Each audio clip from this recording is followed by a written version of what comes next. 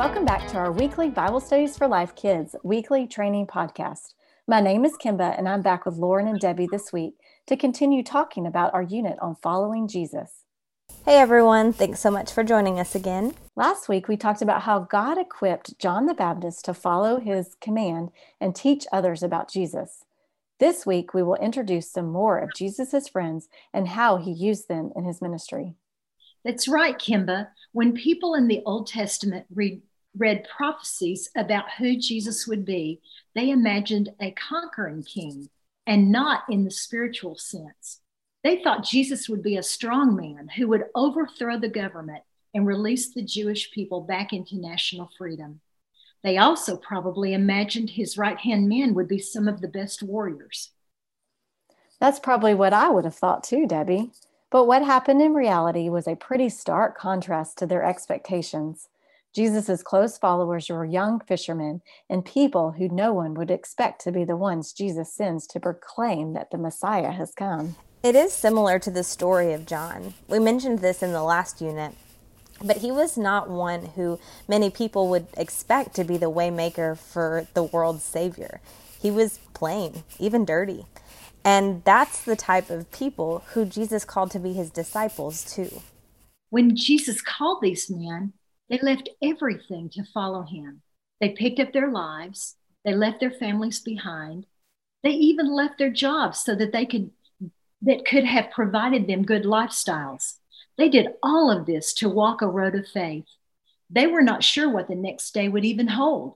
And certainly they were unaware of all the sacrifice they would eventually do for the sake of the gospel. Leaders, you can use this session to talk about becoming a Christian and how people follow Jesus today. Lead kids to understand that if you have trusted Jesus as Savior, they must follow him as they live their lives. That is so true, Kimba. You know, in our culture, we don't have to give up as much as many other believers around the world might have to in order to follow Jesus. Many would be fired from their jobs, disowned by their families, and maybe even killed for following Jesus. As North America grows more and more diverse in its peoples, those stories aren't too far from our own doorsteps. I actually had a friend who accepted Christ in high school, but his parents practiced a different religion and were terribly upset.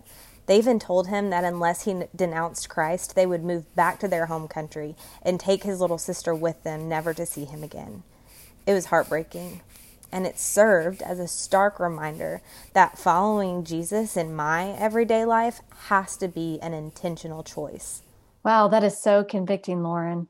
We can help kids remember that they can follow Jesus by sharing the gospel at school or their extra activities, and spend a good amount of time sharing the gospel, giving kids and preschoolers an opportunity to respond.